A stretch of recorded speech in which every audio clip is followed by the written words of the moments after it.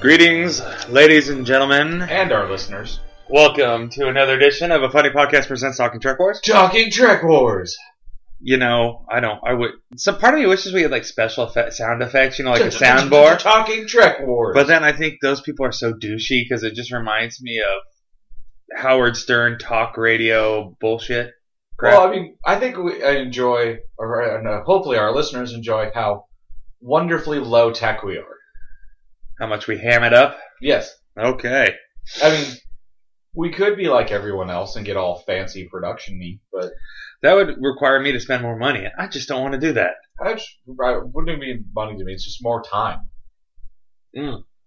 Yeah, we're already going to be putting time in a new a new website, yes. So don't hold me to a time frame, that's why I'm not giving one. I mean, it might happen somewhere between now and the next 3 years. I'm hoping by June. That's not that far away. I know, but that's still it's time. It's like 3-ish months. Ish! But we work well within the ish. That's true. We are ish. Yeah, we are ish. We're finally getting responses. Okay. So the last show was a much delayed show. Yes, my computer sucks. Yes, I need to buy a new one. Fuck off and die. Let's just not go there, okay? Not with you. I'm talking to the listeners. I was like, I didn't say shit, man. And they're silent. They're silent, judging, like, where's my episode? I'm looking at you, Fallon. Yeah, you should still be listening. Comment on the Facebook page and we'll see. All right. Greetings, Texas. All right, so we have some stuff to talk about here. There's been some developments in the Star Trek world. Well, yeah, but we're going to end with Star Trek. We're going to begin with something off of the... No, not Star Wars. Well, it's a Disney-owned product. Okay. We're going into our very quick, half-assed review of Black Panther. Black Panther. I don't know. I was going to try to come up with a voice, and it just sounded... Yeah, I wish Sean... It was like the vocal blackface, and I just wasn't going to do that. Yeah, no, don't. No, not at all. No. I just wish Sean Wooden was here for this conversation. Yeah, he's sick, and, you know, there's other people we can get here, too, for it, but... I mean, there's 2 other people that went with us that could be here for this discussion as well. That's true, but neither of them are willing to. Yeah, and that would require an evening, and people to actually talk. Wow. Go figure. Okay, so... Anyways. What is our... Spoiler-free first. Spoiler-free first, but I also don't want to spend a whole lot of time on this. Good movie for the big screen. Yeah. Definitely going to own it on Blu-ray when it comes out. Yeah. Not necessarily thinking I'm going to do a second theater viewing. Okay. Loved it. Would do a second theater viewing, but I don't think I have the time for that, and there's too many movies starting to come out that I want to see. We'll definitely own it. It's definitely in my top 5 Marvel movies. Okay. Could be top 3, but definitely top 5. Overall enjoyed it, and it definitely moved well. I never felt like any part of the movie took me out of it. Yeah. There were definitely moments I wasn't in love with. Okay. But in general, I was quite pleased with the complexity of the script. The cinematography was pretty much spot on from start to finish. Yeah. CGI, in true Marvel fashion, was beautiful across the board. Nothing really fell out. Okay. As I am so notably hating on DC for doing such. I will say, I think it's one of their best villains they've ever done in the entire of Marvel cinematic universe so far. Yeah, I thought Michael B. Jordan did a great job making you believe he was the character. Yeah, well, I also meant that I also was sympathetic towards the character. Absolutely. I actually, part of me wanted to root for him, and another part of me was like, I can't. For the most part, you did, and then there were moments. Well, yeah, they were always specifically during most of his time as one of the focal points in Wakanda. It really, you just wanted to fucking punch him in the junk. Well, there was one other character I wanted to punch in the junk more, but Oh, I'm curious as to which character that was. the one who sided with him.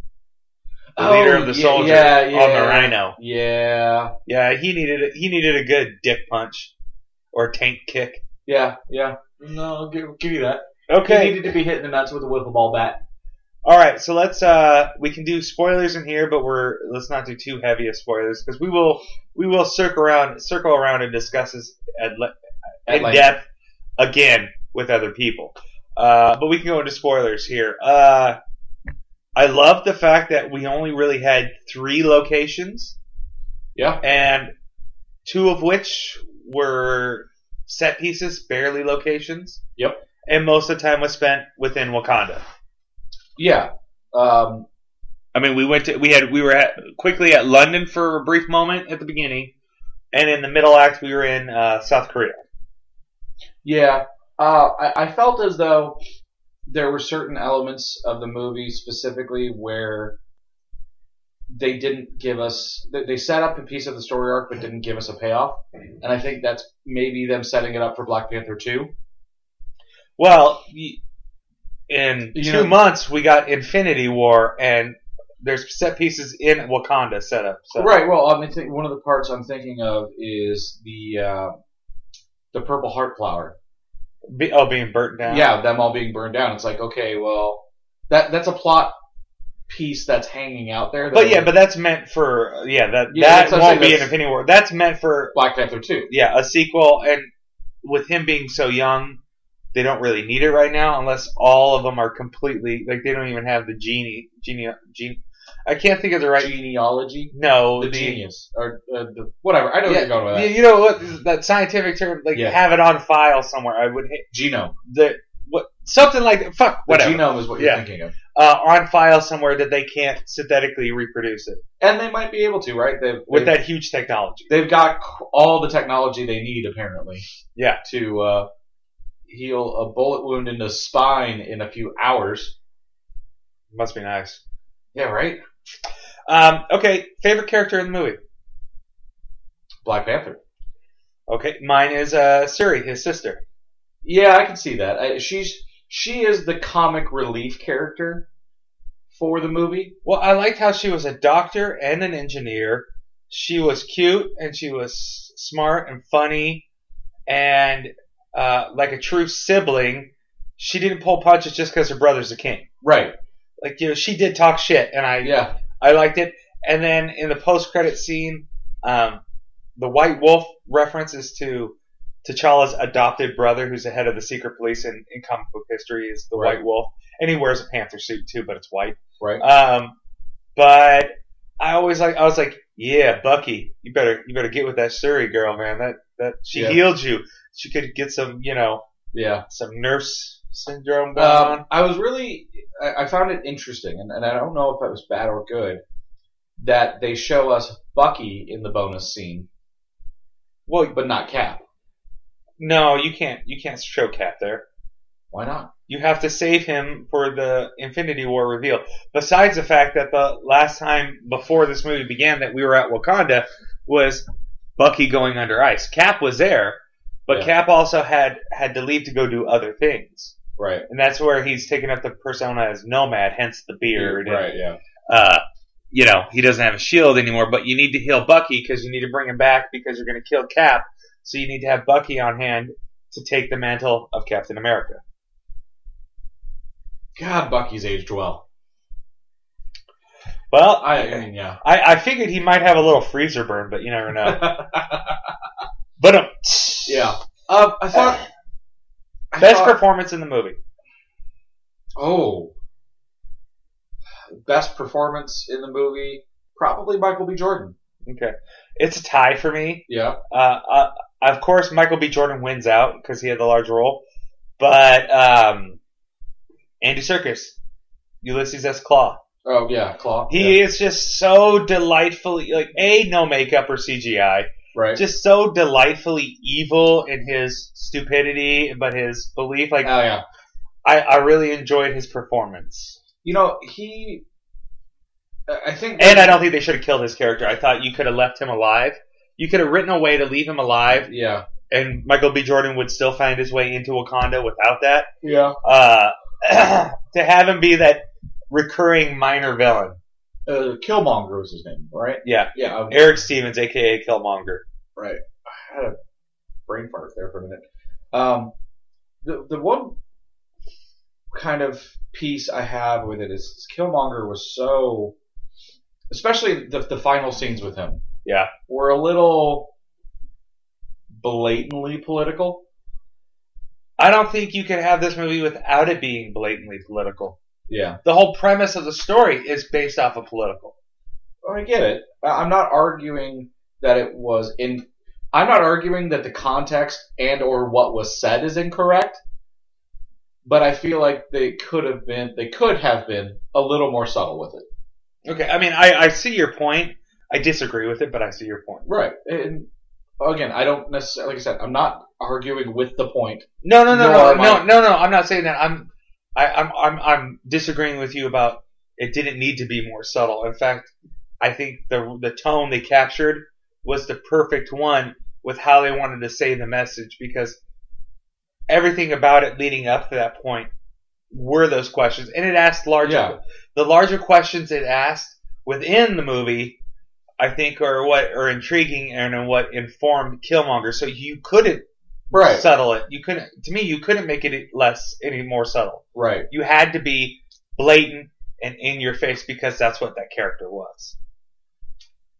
And if you want to even look at it further, him being that way and everything he stood for completely changed T'Challa. Right. Because he did what Eric wanted, and he went out there and he exposed Wakanda to the world. Right. And he is going to become an influence. But he's doing it a different way. Right. Because at the end of Civil War, T'Challa learned the value of forgiveness. Yes. And acceptance. Eric never could, and his value was vengeance. Right. He's very much Khan. Yeah. In Star Trek. He's very much like he won, but he pushed it too far. Right. You know, and because he couldn't let go of that vengeance. That vengeance was everything he had. Yeah. And that was all he made up his identity of. And that relates to that, Taylor to Khan's article, but we won't go into that. I'm just saying. Anyways. No, I agree. I mean, look, I don't, like I said very pointedly, like, I don't argue what the message was. I think it's a very important message. I also don't think that they shouldn't have done it. What I'm saying is they could have been a little more artful. That's all I'm saying. No, yeah, I know, and I know that's what you were saying. I was just saying why I disagreed with it. I don't know. I think some people, instead of getting the message, will be turned off by how blunt it was. But to me, those people would be turned off regardless. It's possible. Because I don't need my politics in my football. I don't need politics in my entertainment. Yeah. Star Wars. Like, they're going to find fault regardless. True. Regardless. Now, there are some who don't think that way, who probably agree with you, wanted it a little bit more subtle. To me, I thought this was a perfect mixture. It wasn't James Cameron heavy-handed. Right. But it also wasn't Michael Bay simplistic. Right. Spectacle over message. I thought it was a healthy mixture. I thought so too. I thought the funniest character in the movie was actually not the sister. Was it Martin Freeman? It was the Gorilla King, actually. Oh, M'Baku? Yeah, he's hysterical. We're vegetarians. Yeah. I also like Martin Freeman. Yeah. You know, as Deputy Chief Reeves. Yeah. Who I felt I felt like they underutilized him in this movie. I felt like he was pushed aside too far. But it was nice to have the token white guy. Well, I don't mean that as in like it needed more white people. And I was like, no, it was cool. It was the token white guy. Yeah. You got two. One died. It's cool. Don't worry. Well, we don't need Claw. I'm still arguing that I would argue that you needed to keep Claw around. just as that persistent thorn in his side. Yeah, but by the reason that it needed to happen, well, they could have written different ways to do it, but within the context of the film, Michael B. Jordan, Killmonger, needed to be the one to get rid of Claw and bring him back to Wakanda for you to believe that the king of the soldiers would actually follow him. No, I get that. I think they could have... You had to do it that way, otherwise it would make less sense. Yeah. But that's the only reason is for him to follow him. That was the only reason that it happened, that it would take. Yeah. Because all he had to do was come up, pull his lip back, show that he's Wakandan, and they'd let him in. Even if they'd never seen him before. Right, but they would let him in. But that wouldn't necessarily give him the power he needed to have people follow him. It didn't matter if they chose to follow him or not. All he had to do was challenge the king and win. Right, but the whole premise of having one of the rulers on his side, which is an important part of the storyline, right? You know, like, is it necessary? Meh. Yeah, no, I get it. I just... I mean, there's so much of it where you could... I understand every decision they made and the motivations they made for doing it, and I'm not saying they did it faulty. I'm just saying I would have done it different. Here's the thing. Is there's a lot of this movie where you could pick it apart, but within the same token, none of it ever felt incongruous. Uh-huh. Right? Like, every decision that we may or may not agree with was done in a very clean way. Yeah. Where you could say, I see why they did it. I get why they did it. I get the motivation for doing it. Yeah. No, I gotcha. I mean, this, it sounds somewhat like we're finding the things we don't like, but in general, I want to specify that I love the fact that there wasn't anything in that movie where you're like, I don't know why they did that. Yeah. No, I get it. One thing that irked you. I'll go with mine if you want it first. Yeah. The fucking rhinos. I like the concept of the war rhinos, but the CGI look of them was just god awful. I didn't see it that way, actually. To me, it's not like it took me out of the movie. It was just, but I also, as a caveat though, like a lot of things that are CGI. So it's not like I was like, oh, that's not believable. They wouldn't be riding giant rhinos. It was just like, huh, okay. I didn't have the adverse reaction to that you had at all. I felt it was fairly... minus the excessive armor, maybe. I just meant their size. The way they looked in their size. They looked like they were oversized and... I didn't feel that way, actually. I don't. Maybe it was just me and the angle that we were sitting, but that's just... No, I didn't feel that way at all. Well, that's fine. I'm just saying. The whole Civil War aspect of the movie really annoyed me. Because it started too easily and it ended too easily. Don't all wars start too easily? No. Archduke Ferdinand was shot by an alleged member of the Black Hand, which then sparked 30 nations to go to war with each other because of stupid handshake agreements. That's an easy way to start. Like, one dude starts a world war. Again, I go back to within the context of the film. Okay. Okay, I'm using a real world example here. How dare you use real examples to prove me wrong? God damn it! I've been hanging around with Nicole too much. How dare you? I reject your reality and substitute my own. Well, that's why we talk about Star Wars and Star Trek. Right. Anyways, it was too convenient for the movie, right? Like, okay. Especially the way the Civil War ended. Yeah. And then just how quickly and easily they were just like blowing each other up and just straight up fucking killing each other. Yeah. It was just too easy, too quick. For a group of people who have been living peacefully together for But you got they set it up, I think, in the beginning when you got the feel that the tensions were mounting between clans and it had been that way, especially within the ruling family's own family, that they, his brother, T'Chaka's brother, N'Jaka is Michael B. Jordan, so Njodu, whatever. He wanted to do this from the get-go. I mean, this is all the way back to the early 90s, so there's a lot of... Yeah, no, I get it. Like, to me, it just felt like there were simmering tensions that were always there. They just needed the catalyst to erupt. Right. I get it. Which then goes back to, the thought process is it ended too easily.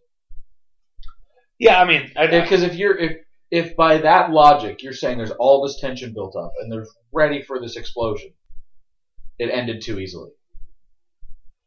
Maybe they're just more evolved than us, and they found out when they really they had that blowing off of steam, and then they took that hard look at themselves like, this isn't us, and they quickly realized, oh, hey, I can walk this back and not have it really do anything. Whereas in other parts of the world, you're like, nah, fuck it, I came this far, I'm going to win or I'm not. Right. I don't have a clear answer for you. So yeah. Well, because I don't think there is one. No. All right. So what grade would you give it? A-. A-. I give it an A+. Really? Yeah. Huh. Even with your complaint on CGI? That was just the rhino. The rest of it I'm cool with. Okay. Just the rhino. Still gets an A+. Like I said, I can accept CGI. I like some CGI that's really fucking terrible. But for whatever reason, it just rubbed me a little wrong. I was going to say something mean, but I'll back off. You can. I know your prequel comment that you're going to throw out there. That's fine. Specifically it, but we'll just say, yeah, sure. Okay. All right. So we need to move on because we got a lot of Star Trek stuff to cover. We do. All right. So I'm going to pull it up here unless you have it readily available. Which one? The StarTrek.com poll for couples. I believe I have it pulled up. So I think we usually start with worst or best to worst. Yeah, let's start in the reverse order. Okay, because I have a lot of complaints about this list. Well, I think it's an incomplete list to begin with. Well, not only that, but there's more to it. Okay, so let's start off with the worst to best. So lowest.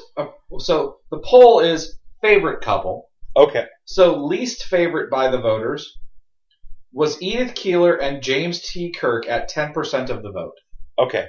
I'm not going to say anything. I want us to get through the list because it encompasses the whole thing. Yes. At 18%, we have T'Pol and Trip. Boo!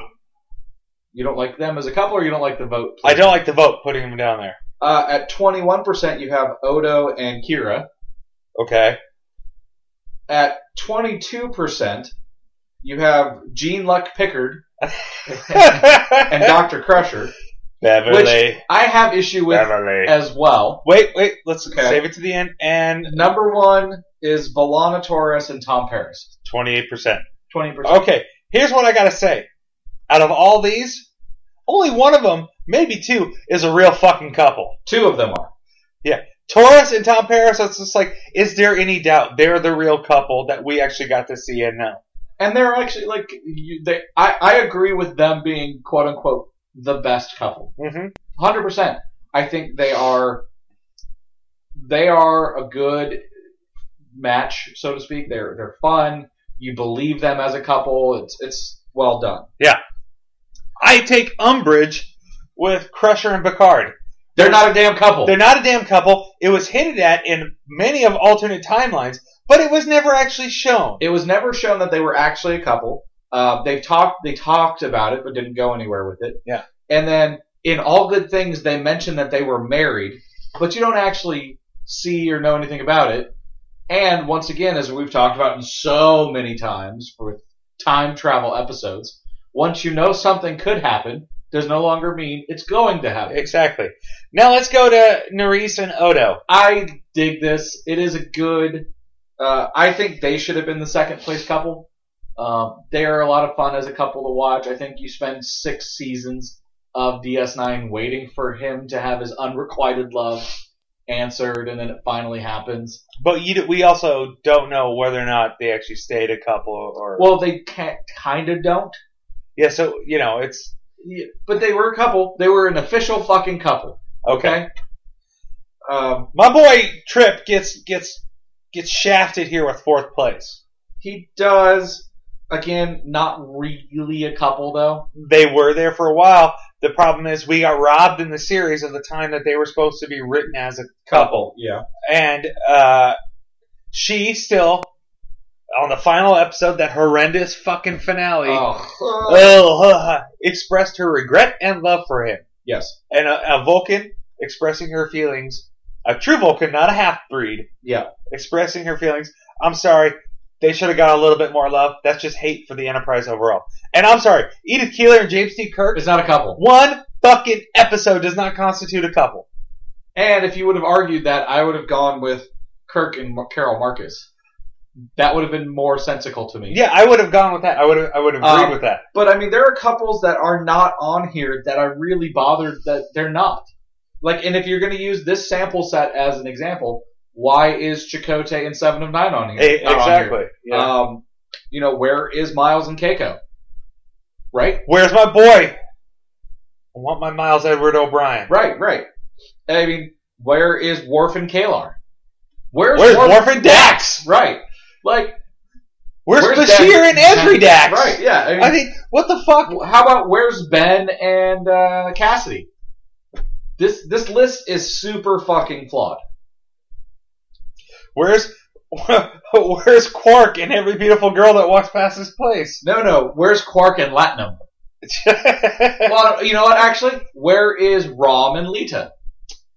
Where's Bashir and Lita? Yeah.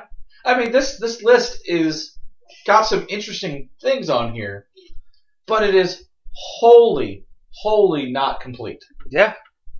And by limiting... Oh, where's my fucking Scotty and Uhura from the movies? Aye, laddie. That's true. I mean, fuck this list. I mean, again, I still go back to, I think the right couple is at the top. No, oh yeah, I 100% agree. 100% agree the right couple's at the top. But I'm just saying, this list is fucked up. Yes. And, you know what, the fact that Worf and Dax, Jadzia Dax, is not on this list is problematic. Unless they're literally saying... You can only have one from each show. One from each series. And I'm sorry, but I'll take Worf and Jadzia over... Alright, well, hold on. Because then I have another issue with this poll. Why? Let's say you take one from each series. Okay, where's Burnham and Tyler? That's stellar. I mean, like... That's fucking stellar.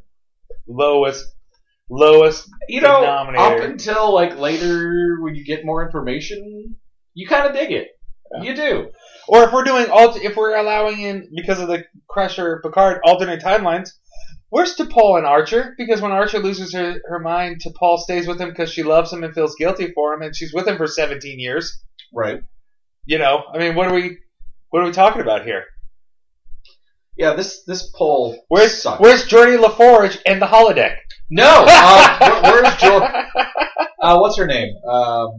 The engineer, the Starship designer that he fell in love with her on the holodeck. Yes, but once again, in All Good Things, they imply that he and Leah get married. Yeah, I'm just saying. It's flawed. Where's Q and himself? No, where's Q and Lady Q? Yeah, because they did have a kid. I know, but I do love Susie Plaxton as an actress. She's phenomenal. I'm just saying this list fucking sucks. Where's Kate Mulgrew and her coffee? Or her, 5 seasons, 6 seasons of her and Chakotay. Will they, won't they? Yeah, but they kind of nail that coffin with Chakotay. I'm not saying they didn't nail the coffin shut. I'm just saying if we're doing the... Well, but if you get Picard and Crusher... Yeah. Yeah. No. I mean, where the fuck is McCoy in a scotch? Alright. We're going to go back, keep on the Star Trek poll list, and we're going to do the best number ones.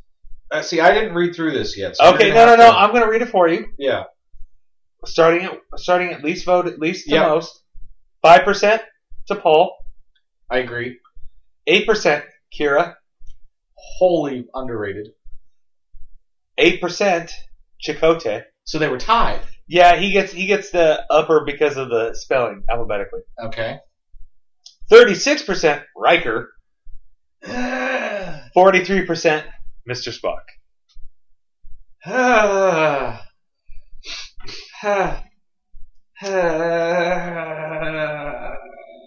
list is fucking wrong. I'm not going to argue against Spock being in first place. I would, but would get nowhere fast, so I'm not going to. Yeah. I think Will Riker is overrated. The biggest thing that I could say about Will Riker as captain of the Enterprise, or as number one, he defeated the Borg, and he invented the Riker maneuver, which was just, throwing your leg over a chair. Yeah. Yeah. And he, you know what? And I got to give him props. He brought it back. He brought the manly beard back. He did. He did make the manly beard a thing. Yeah. But is he a better first officer than Kira? I don't know. If I had to choose who I want to go into fights with, I would take Kira. I never felt like Kira and Sisko were always a good team, right? You always felt like they brought things out in each other, and she reminded him of things, and he reminded her of things. The Picard-Riker symbiosis was not anything more than teacher-student. Like, when you really look at their overall relationship, that's what it always felt like. Yeah. Daddy Picard and Mr. Riker. Yeah, whereas I felt like with Kirk and Spock, same as with Archer and T'Pol, they were the complement. They were the opposite side of the equation, meant to balance out the hot-headedness of their captain. So I saw the shirt once, and I actually think I have it as a meme. It's great. Kirk and Spock's relationship. Spock, don't do that thing. Kirk, I'm going to go do the thing. Spock, I should fix that thing. Yeah. Yeah. I like Chakotay. I think he's also underrated on the list, but from a percentage-wise, I would take Kira over him. Yeah. I really think, in my mind, the list should go, I'll begrudgingly say Spock, Kira, Chakotay, Riker, T'Pol. Okay. So I agree with the bookends, and what they've done in the middle, I don't agree with. Yeah. Where would you put Burnham on this list? I suppose dead last. I mean, she did try to She did do a mutiny. She did mutiny against her captain. She started a war. I disagree with that. They keep saying she started a war. No, she didn't. That ball was already rolling. Yeah, I know. Hold on. Number two is if you actually rewatch that episode, those pairs of episodes, do you know who actually started the war? Georgiou. Huh. Because there was one phrase that Takuma was looking for as the lie of the Federation. Peace? Yeah, we come in peace. Yeah. Okay. Yeah. Well, okay, I see that, but yeah. But yeah, no, Burnham's still dead last. Dead last. Okay. Mostly because you don't really know, we don't have enough. What about Saru as a number one, because he was Lorca's number one? Would he go above T'Pol, or would T'Pol still beat him out? T'Pol would beat him out. Okay. Captain Threat Ganglia? I don't know. Yeah. As it stands, I like the list of being sandwiched by Vulcans. Oh God. If you listeners could only have seen the look on his face, that just made it so awkward. Oh, but priceless. Priceless. All right, are we going to go on this IO9's Enterprise list, Absolutely. or are we going to do Discovery first? Let's do the IO9 since we're on the list category. All right, well, so we got to bring this up because we got I want to be looking at it too. So Because okay, listeners, I just wanna say, I saw this list. I sent it to Jeremy, knowing full well what it was gonna do.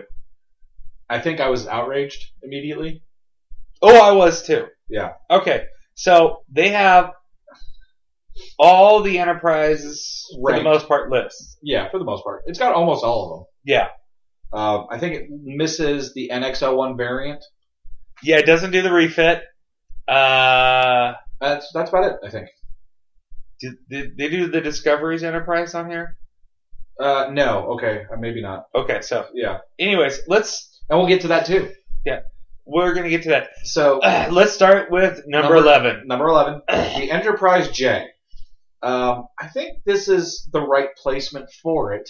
Oh no, I'm not gonna argue against it. I think it's the right placement for it specifically because we literally have almost nothing about it, and it is super bizarre in comparison to the rest of the ships of the line. Yeah, but we also need to acknowledge that we jump from E to J without seeing anything in between. Yeah. And if you go through Eagle Moss and get the ship and get the booklet, you'll see how all the Federation ships of the time had a similar aesthetic look to it. Primarily, they were going to do a Voyager, and we've talked about it before. But I will agree it being at the end of the list. Simply, we have not seen it enough. We don't know enough of it, yeah. Number 10 is the Enterprise from the Kelvin timeline. So the JJ's Enterprise. I'm cool with this. I think it's in the right spot. I'm cool with this. I mean, I could have seen the J above this one, but I could have also, now that, but because this one, it looks, I know what they were trying to go for, but I don't need the Fast and Furious Enterprise. No, we haven't gotten there yet. We haven't got there yet. Trust me. So we'll move on. Number 9, in wholly the wrong place. But this is when I really started getting pissed. This pissed me off. Number 9 is the Enterprise B, which is the Excelsior class version. I thought this was an atrociously bad placement for this. Yeah. They said it's not a little unique compared to the Excelsior. The people of this who did this list, obviously don't know about the class of ships and their importance. And the Excelsior class is one of the longest running ship classes in the history of Starfleet. Well, one of the things that they say in here that really bothers me is, sure, the Excelsior class was meant to be one of Starfleet's finest models at the time, but the Enterprise is an iconic ship and deserves to be at least a little unique. It is unique. The design of the Enterprise B is different than the rest of the Excelsior class versions. Yep. Just on the whole fin plate going out, and the deflector dish is a little bit bigger than the other ones. Idiots. Fuck stick. Idiots doing idiot things. And the reason I think we're both so angry is that the next ship beat that out. And that is the Enterprise A from the Kelvin timeline, which is even fucking uglier than the first one. Yeah, where they've even moved the nacelles further back onto the pylons, where there's no balance to this thing. It's absolutely retarded. Yeah, I just hate. Number 7 is the NX-01. I don't hate that location. I think 7 is okay, but I actually think that the B should have been ahead of the NX-01. I can see that. And I'm not going to argue against that. Number 6? But to me, I think if we had the NX-01 refit on there, I would have expected that to be higher up on the list. Probably. If they would have allowed that on here. But I just want to say how much I fucking hate these people. The IO9 list. Yeah. So number 6 is the Dreadnought D, which you and I have a lot of personal love for, but I can understand why it falls somewhat in the middle of the pack. No, yeah. I get it. I just, and at least very logically, it follows right behind the Enterprise D at number 5. But wait, I want to say this real quick. But this line here really pisses me off. The D is not the prettiest looking ship in the Alpha Quadrant at the best of times. More on that in a bit. But giving him more proverbial junk in the space trunk both ruins the Enterprise shape and just makes it look silly. What part of the Enterprise D looked silly? It looked like it was a fucking battleship that was meant. It was a repurposed battleship. The only thing I don't like is the additional sensor array, little wings they put on the top. Yeah. No, that does make it look a little ridiculous, but in general, I think the rest of it makes a shit ton of sense, and it works out quite nicely. Yeah. I'm a fan of the D variant, almost more than the D normally, actually. Yeah. It just makes it look meaner. Anyways, speaking of, the Enterprise D, the Galaxy class version, the comes in at number 5, which surprises me a little bit. I would have expected it to be higher. I would have as well. And their whole thinking is the saucer section is way too big, and yes, it meant to encompass families, but it's just not. They don't like it. That's just it. Yeah. They call it gangly and awkward and a less than stellar ship.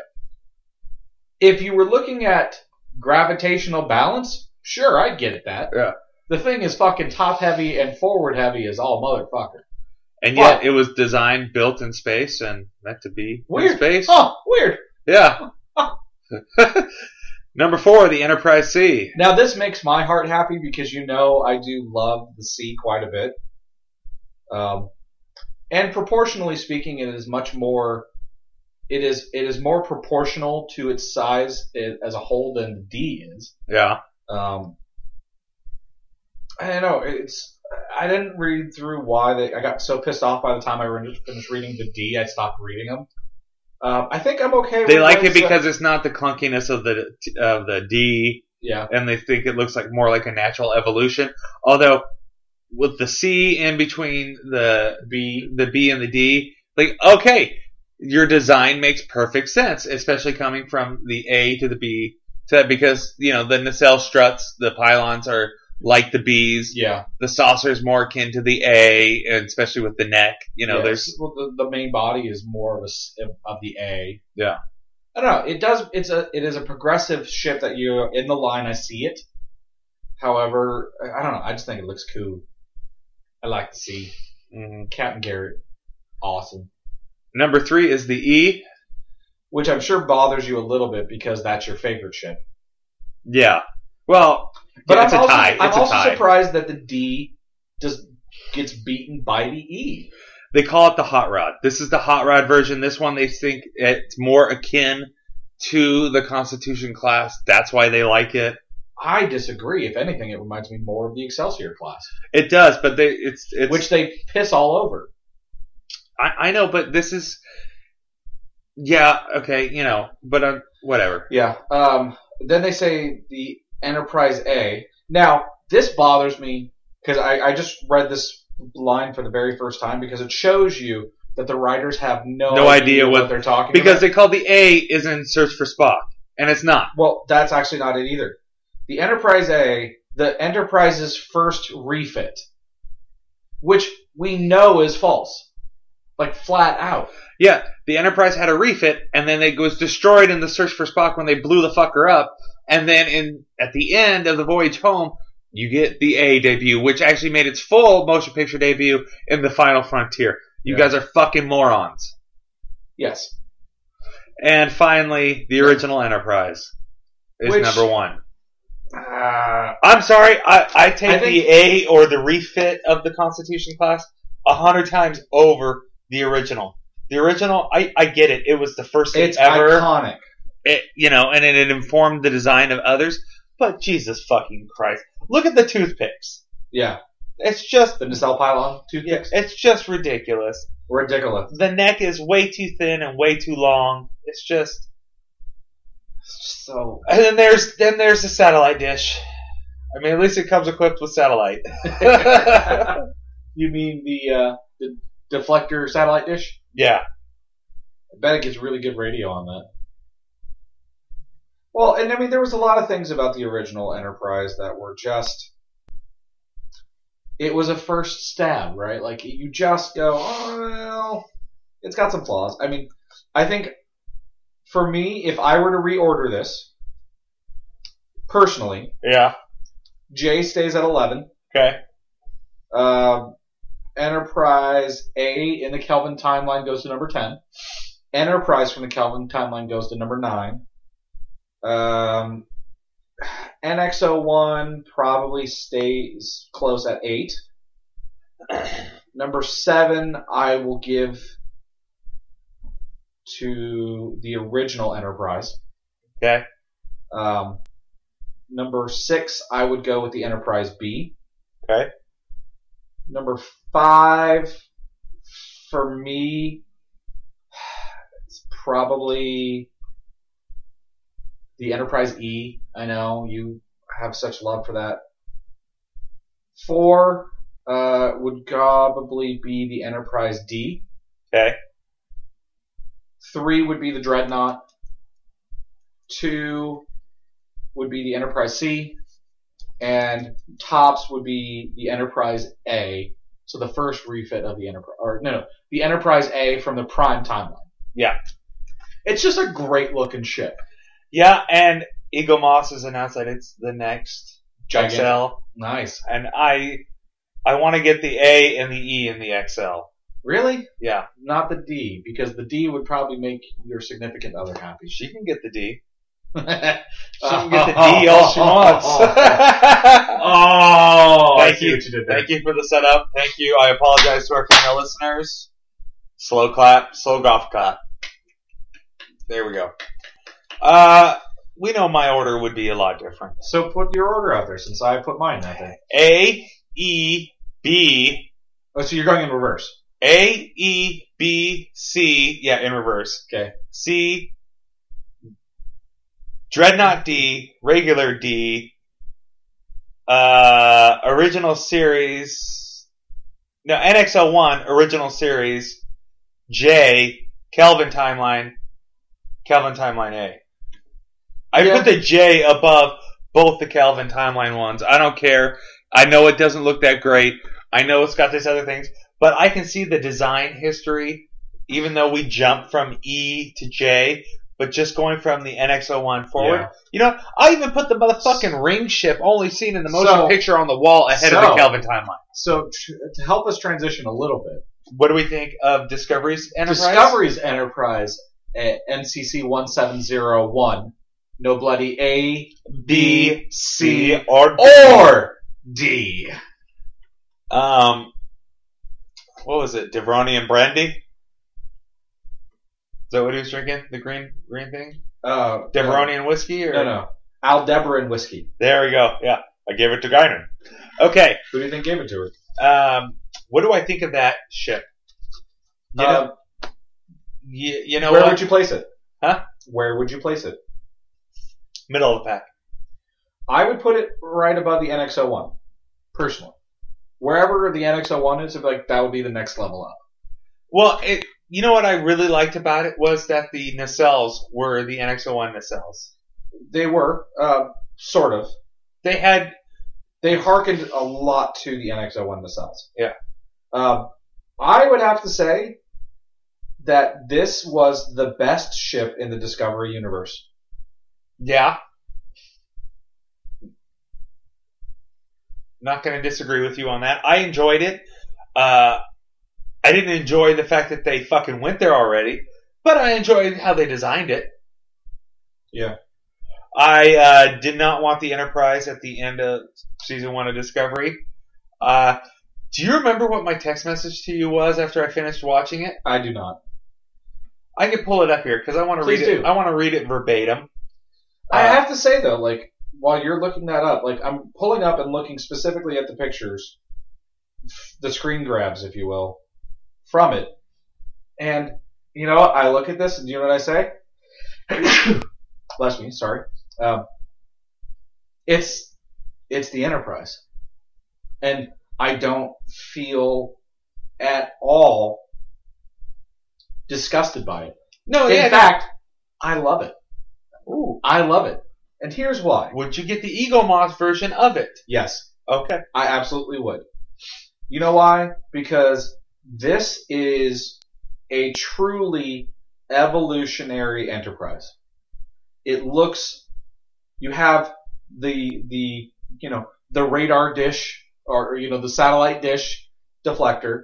You have the correct shape and angles for the original series body Enterprise. But then you get a little, you get a little bit of creative license in the sense of it has the same gray metallic hull design that all the other ships do, including the NX-1, where it's not that overly like flat painted gray. It's truly like a metallic build design. Yeah. The impulse engines are a little more spaced out, more like the B and the later the A were. Yeah. But as you mentioned, the warp nacelles are basically the version of the NX-01s. You have that blue interior light, the red Broussard collectors, and so you have the hearkening to the red nacelle types of the original series version. And you have those fin flares around the back. You have the fin flares around the back, but you also get the blue nacelle lights. Like the running lights. The running lights. Well, not even the running lights, but the blue lights themselves of the NX-01, which later becomes what you see in the the B, the C, the D, and the E. Kind of what you come to expect more from traditional Federation warp drive as ships down the line develop. So this is the first ship in the Discovery timeline, I'm just going to say the Discovery timeline, because fuck you, it's not Prime. Yep. That I go, this is a Star Trek Starfleet ship, and it makes a ton of sense. Like this, I love it. I think maybe the fact that I love it is because it is a good blending of what we want Prime to look like. Yeah. And, it pays homage to all the right things. You continue to... I actually think this... You ready for this? This version of the Enterprise draws a better straight line between NX-01, B, C, D, E, and beyond. Yeah. This version draws a better straight line than any of the other ones have. Okay. Now, on the refit, they didn't do it in the movies, but the sides of the nacelles do actually glow blue. Yes. Yeah. So, but then they ditched that in the A and went with the solid black, like they did with many of those ships in that time frame. Yeah. All right. So, after I finished, Jeremy wanted me to let him know when I finished the season finale of Discovery. For obvious reasons. Right? And so, I was ahead of him, and it was definitely one of those things where because I was ahead of him, I had very specific feelings about it, and I wanted him to let me know when he was done so we could discuss it. So, I texted him, and this is verbatim, folks, to the text I sent on, it doesn't give me the date, but whatever. It was on the 13th, on day before Valentine's Day. Well, that episode was cheese dick. I like maybe a third of it. Jeremy's response was LOL, and I responded back, was that what you were expecting? And I didn't get an answer to that one. Yeah. Was that what you were expecting me to say? Not that specifically. Was that the response you were expecting me to have? Yes. And why? Because it was a similar response that I had. Shit, are we syncing up? We're on the same cycle, Berg. Yeah. I feel as though they tried so hard in that one episode to right all of their wrongs. And beyond that, they went too far. Because they really tried very hard to right every wrong they made in that series. And then did a complete, everything you didn't like an Etch-a-Sketch, erased, all gone. And then they try and make you eat that. And beyond that, they leave you with a cliffhanger they leave you with two cliffhangers that are really fucking irrelevant. And shouldn't happen. One of them, I think, should. Well, if you go by the guise of that this series will not be an anthology series and it will actually continue, then yes, one of those should not happen. Yeah. The other one I think is it sets up the second season, but it's a stupid cliffhanger. They should not have seen the Enterprise. They should not have brought the Enterprise in.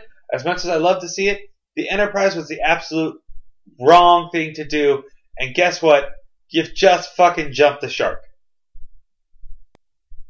Okay, please expound on that. For so long, they were trying to tell us that this Discovery was supposed to be different, that this was going to be the new Star Trek. It was going to be the modern Star Trek, and it wasn't going to fall into the same pitfalls, and that we didn't need to have so many ties to the old one, i.e., we weren't going to do Kirk and Spock. They weren't going to do that. We were going to set this 10 years before so we could show what was set up in the universe before then. Right. Bringing in the Enterprise undermines the value of the show that you've created. Right. Throws another fucking wrench into continuity. Right. Especially with Sarek being on the bridge. Would I like to see Christopher Pike? Cool, sure. But Spock's on that bridge. And we know from the original series that Spock hasn't seen his father in 18 years. Right. So, you've just fucking jumped the shark. So either A, you're going to give us an Enterprise and you're not going to show Spock. Right. Kirk's obviously not on the Enterprise yet. Right. So, we're going to show you the Enterprise fans, but it's not the Enterprise. Well, I don't think it necessarily is. Who you gonna have? You gonna have number one on there? You're gonna have Majori Barrett. You're gonna have you can't have Major Barrett or Majel Barrett. Yeah, she's dead. I know that, but I'm saying you're gonna have her character on there. I mean, because at this point, the cage has already happened. Right. So the point I was gonna go ahead and make is, I don't necessarily think that there will be a full interaction between crews. I don't think there needs to be.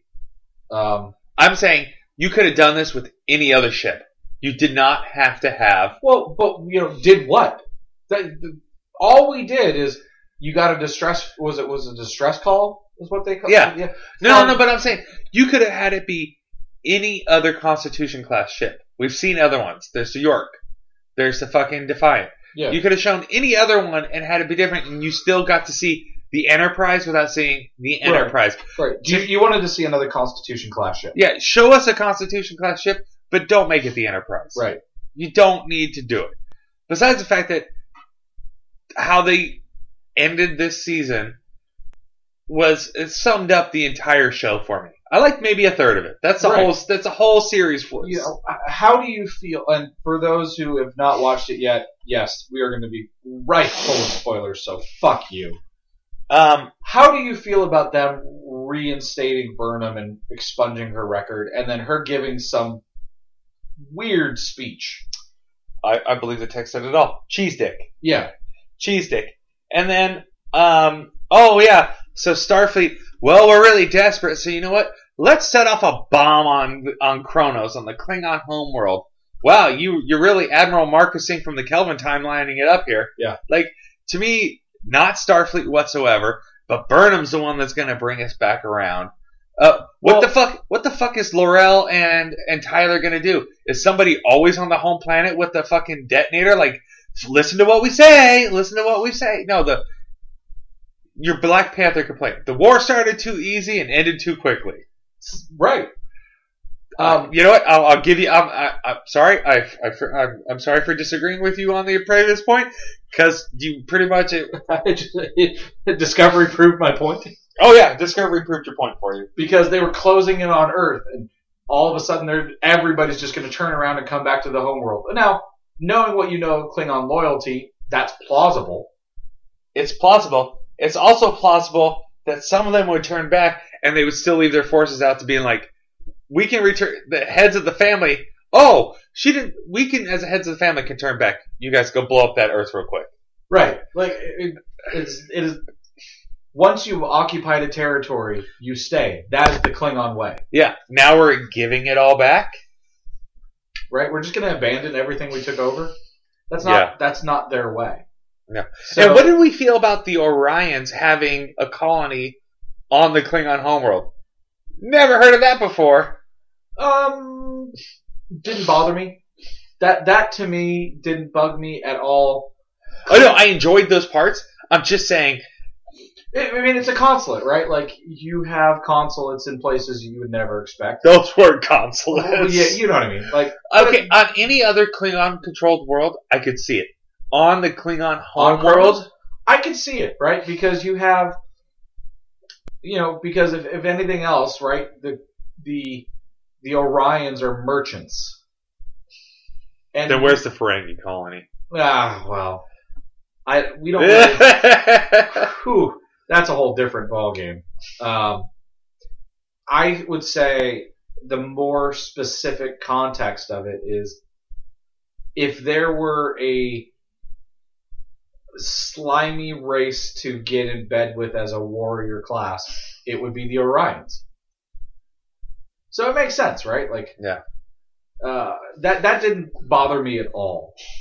It made a whole lot more sense than like a Romulan consulate or...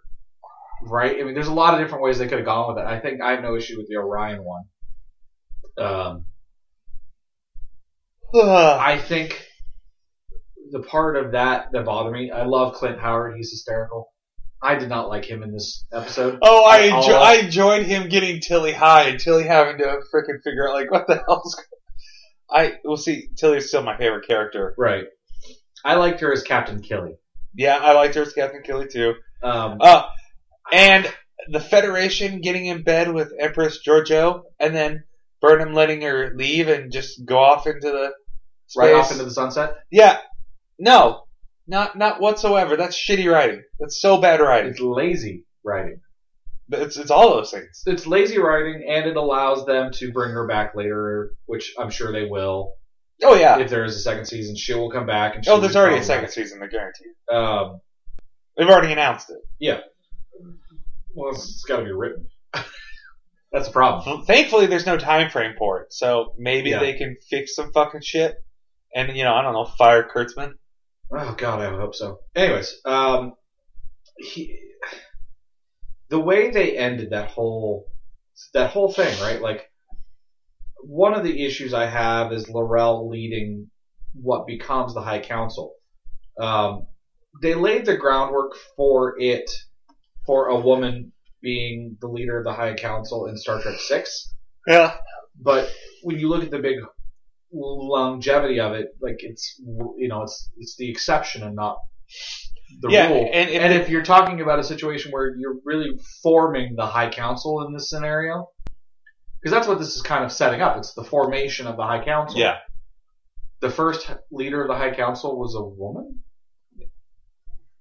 That just seems incongruous to me.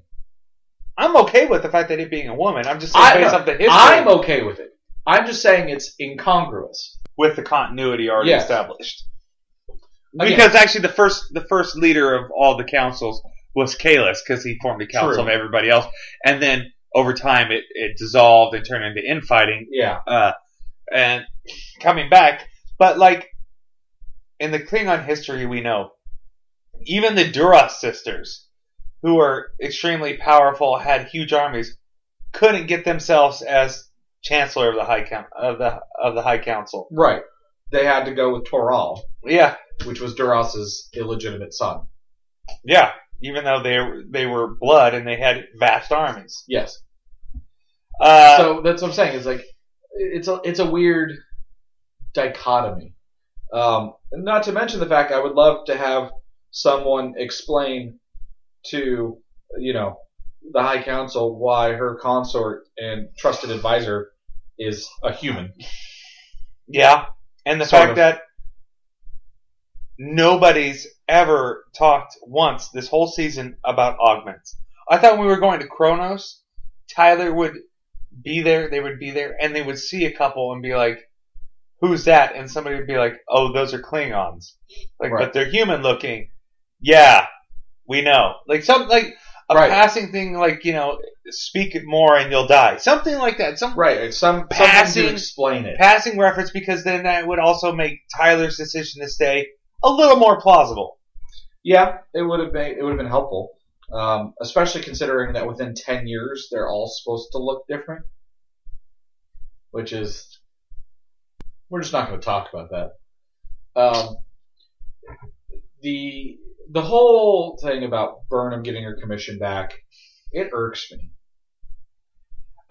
Before we go with that, I need to ask one Klingon question because the internet. Tachba, Tachbet.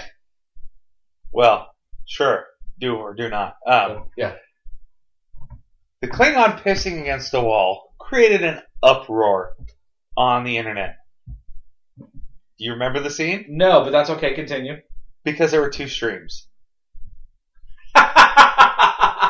Okay. And so people were literally on Twitter and on Facebook and on websites arguing about whether or not the Klingon has 2 dicks. And one does not need 2 pieces of genitalia to urinate twice.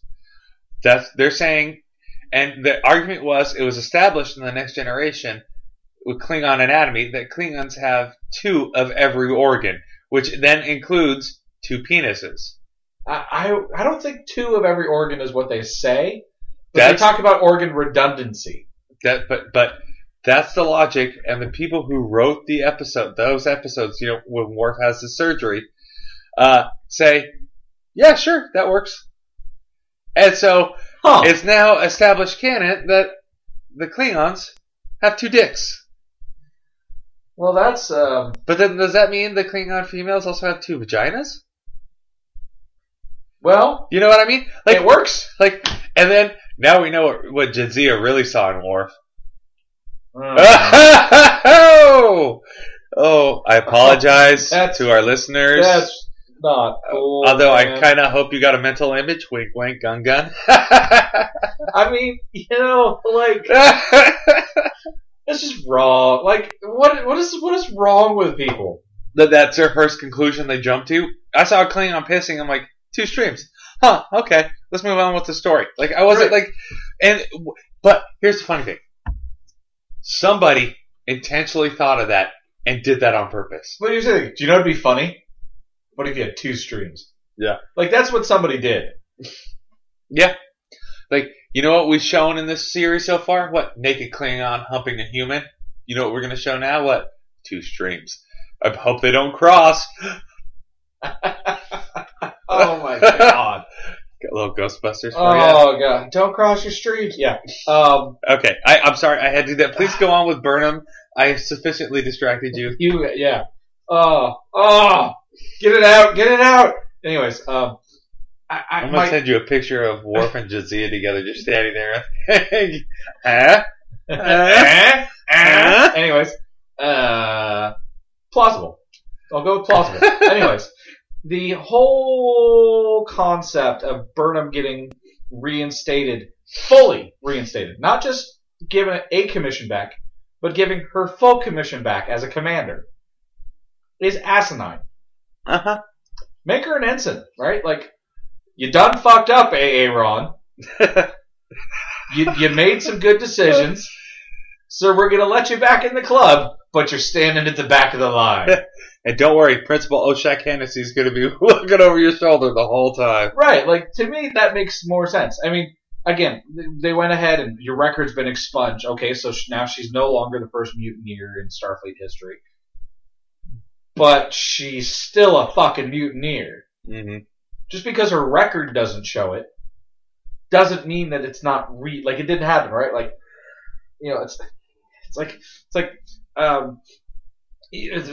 I don't know why this is the reference I'm going to. It's like when the NCAA makes people vacate wins and titles. Yeah, it's just fucking stupid. It's because I watched that game and I know who won.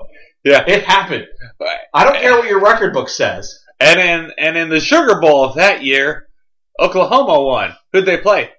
They didn't play anybody, just Oklahoma. Right. It's that. Those kinds of things irk me because it's placing this asterisk on reality. Yeah, I don't like it either. I didn't agree with the choice. We do need to wrap it up because you got a meeting with you. That person's running late. He already texted me. Okay, so we don't need to go as expeditiously as possible. Yeah, I didn't agree with that. I didn't agree with her becoming commander again. And then so what happens? happens? Make her second officer on this? Yeah, because isn't Saru? Because Saru's they didn't make officer, Saru captain, which I think is bullshit, by the way. Yeah, I didn't like Saru as captain, but after all the things he went through, he earned captaincy. Right. If not on that ship, give him his own ship. Right.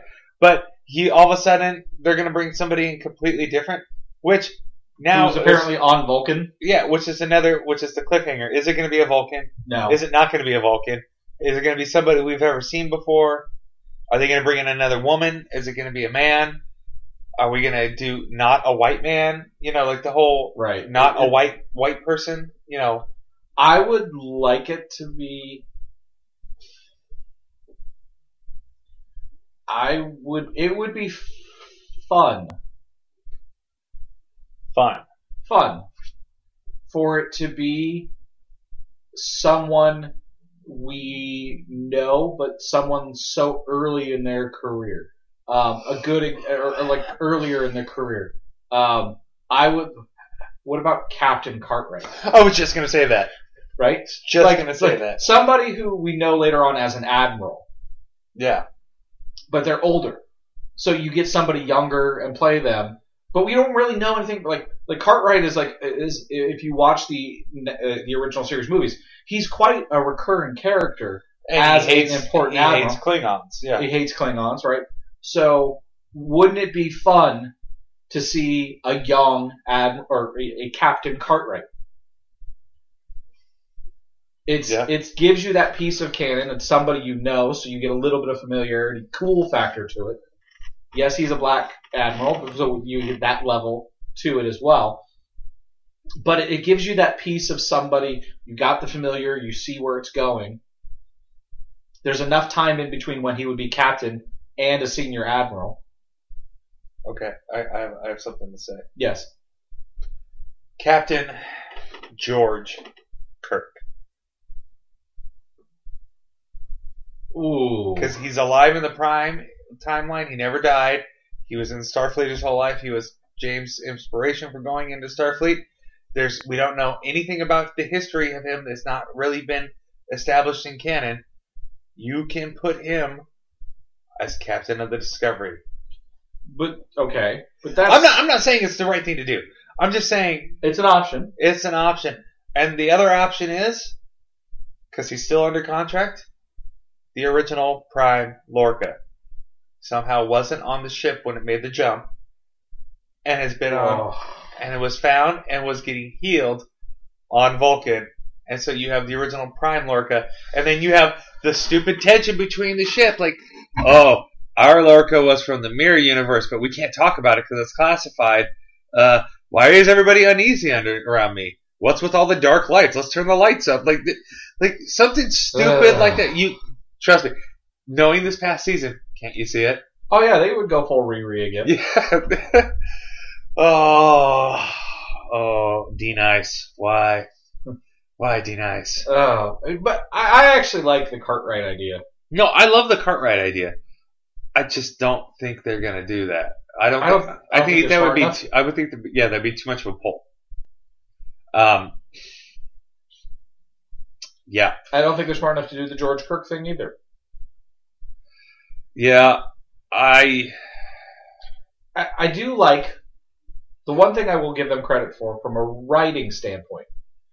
You have a true story arc with Burnham over the first season. Yes. I think it was too quickly wrapped up in one season. I think it should have been more. I think they didn't know. No, but I mean, like I agree with you. Like, she shouldn't have been a full commander. She should have been an ensign, so that there were still ramifications for her actions going forward. Right. They went with the Etch-a-Sketch mentality. Yeah.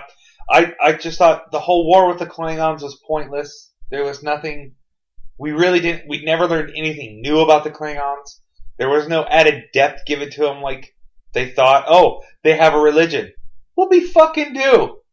Which none of them believed. We all knew that they have religion. Yeah. That's not news. Yeah.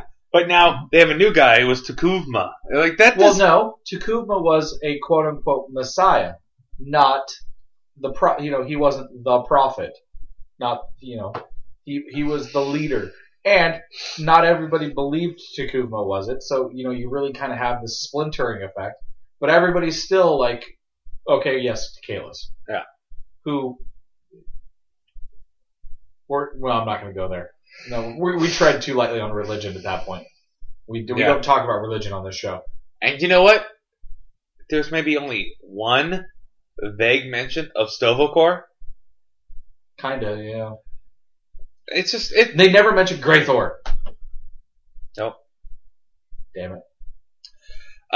And I love the fact that how diverse they made the cast. I love what they went through with their casting. Yeah. Especially for the crew of the Discovery. Yeah. However, I think they made a lot of poor decisions. They killed people when they shouldn't have. Yes. They went for the Game of Thrones mentality, and it wasn't to advance the story. It was just for shock value. Yeah. For all their hype and everything that they brought up, they didn't really follow through with anything. This was supposed to be revolutionary and different and follow through on the promise of that original Star Treks couldn't because of the time frame they were in and what was her name is Annie Bedell from NBC. Yeah. I don't necessarily agree with it. Yeah, the original series they cast a diverse cast and they gave these people speaking roles. However, the main plot was around 3 white dudes almost every episode. They were the ones who did everything. So what she's asserting is that Discovery was a chance to have a truly diverse cast and all of which take part in the action. Now, we can say, did she ever watch Deep Space Nine? Did she ever watch any of the other ones? But you could say Voyager did well by a lot of things, but also didn't give Harry Kim anything to fucking do. He had maybe 3 episodes that were his episodes. Harry Kim is that... I didn't mean to start a side tangent. Lovable loser that you love the guy and you fucking feel bad for him because every bad thing that really happens to Harry. So he's the LA Dodgers of Wait. The Boston Red Sox? The Boston Red Sox, yeah. 109 years? Yeah, won more championships recently than you. That's fair. Yeah. Okay. I had to... Baseball preseason started up, so Thank God. I had to get a baseball reference in there for us. Now, Angelica Bastine of Vulture had made a lot of assertions too, much of the same way, is that Discovery didn't make good on its promises, didn't fulfill the idea that this was a new Star Trek and it was a sense of optimism. There was no sense of optimism. Not until the last episode. Not until the last episode, and it was ham-fisted. I wouldn't even call it ham-fisted. It was minivanned in. Yeah, it was so forced that it was just... It was literally... Do you know what it... Now that I'm sitting here thinking about it, do you know what it felt like? Yeah. These are the Voyages. Which was Enterprise's finale. Yeah. Think about it. It has that feeling, doesn't it? Yeah. Like, they went, fuck, we have no idea how we're going to end this and not make it suck. Let's find all the things that we did wrong. Let's make them good. Yeah. And let's stick it all into the last episode. And that's exactly what happened. Now, These Are the Voyages will probably go down as the biggest turd episode ever. Yeah. I mean, which is really disappointing for a series finale. But that episode, fuck. Ah, that was a turd.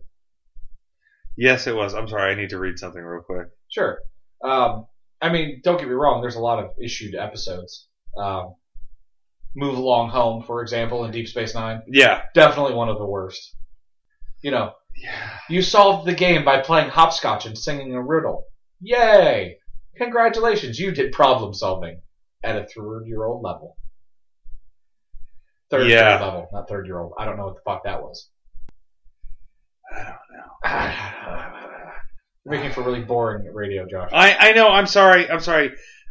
It's my last ever Legion battle because the game is closing down and it starts in 13 minutes, and I just forgot, so I needed to go check what my orders were. Got it. So, well, the good news is I have a tattoo in 12-ish minutes. All right. So, ladies and germs. Nope. One more thing. Oh. So, this has been a hard week for me. Yeah. We had the stupid weather, whatever. My boss's sister-in-law died, and the next day I found out that my friend Bob died. Right. Now, Bob is a fellow I know. I usually see him once a week at certain places. Right. He's a two-time war vet, was a father, loved Disney theme parks, Star Wars, and most importantly, Star Trek. Right. Huge Star Trek fan, so much so that I was always enjoyed getting to see him, and I was asking him what he thought of Discovery, and he told me I needed to wait till he finished the season, to get his opinion. I never got his opinion. Right. So as a tribute to Bob Black, we are skipping the outro music, and we should be listening to, if I did it right, Cliff Eidelmen's written and composed Salute from the ending of Star Trek VI, The Undiscovered Country, as the crew of the Enterprise, Kirk and all, signs off. So, with that being said, Bob Black, find that country.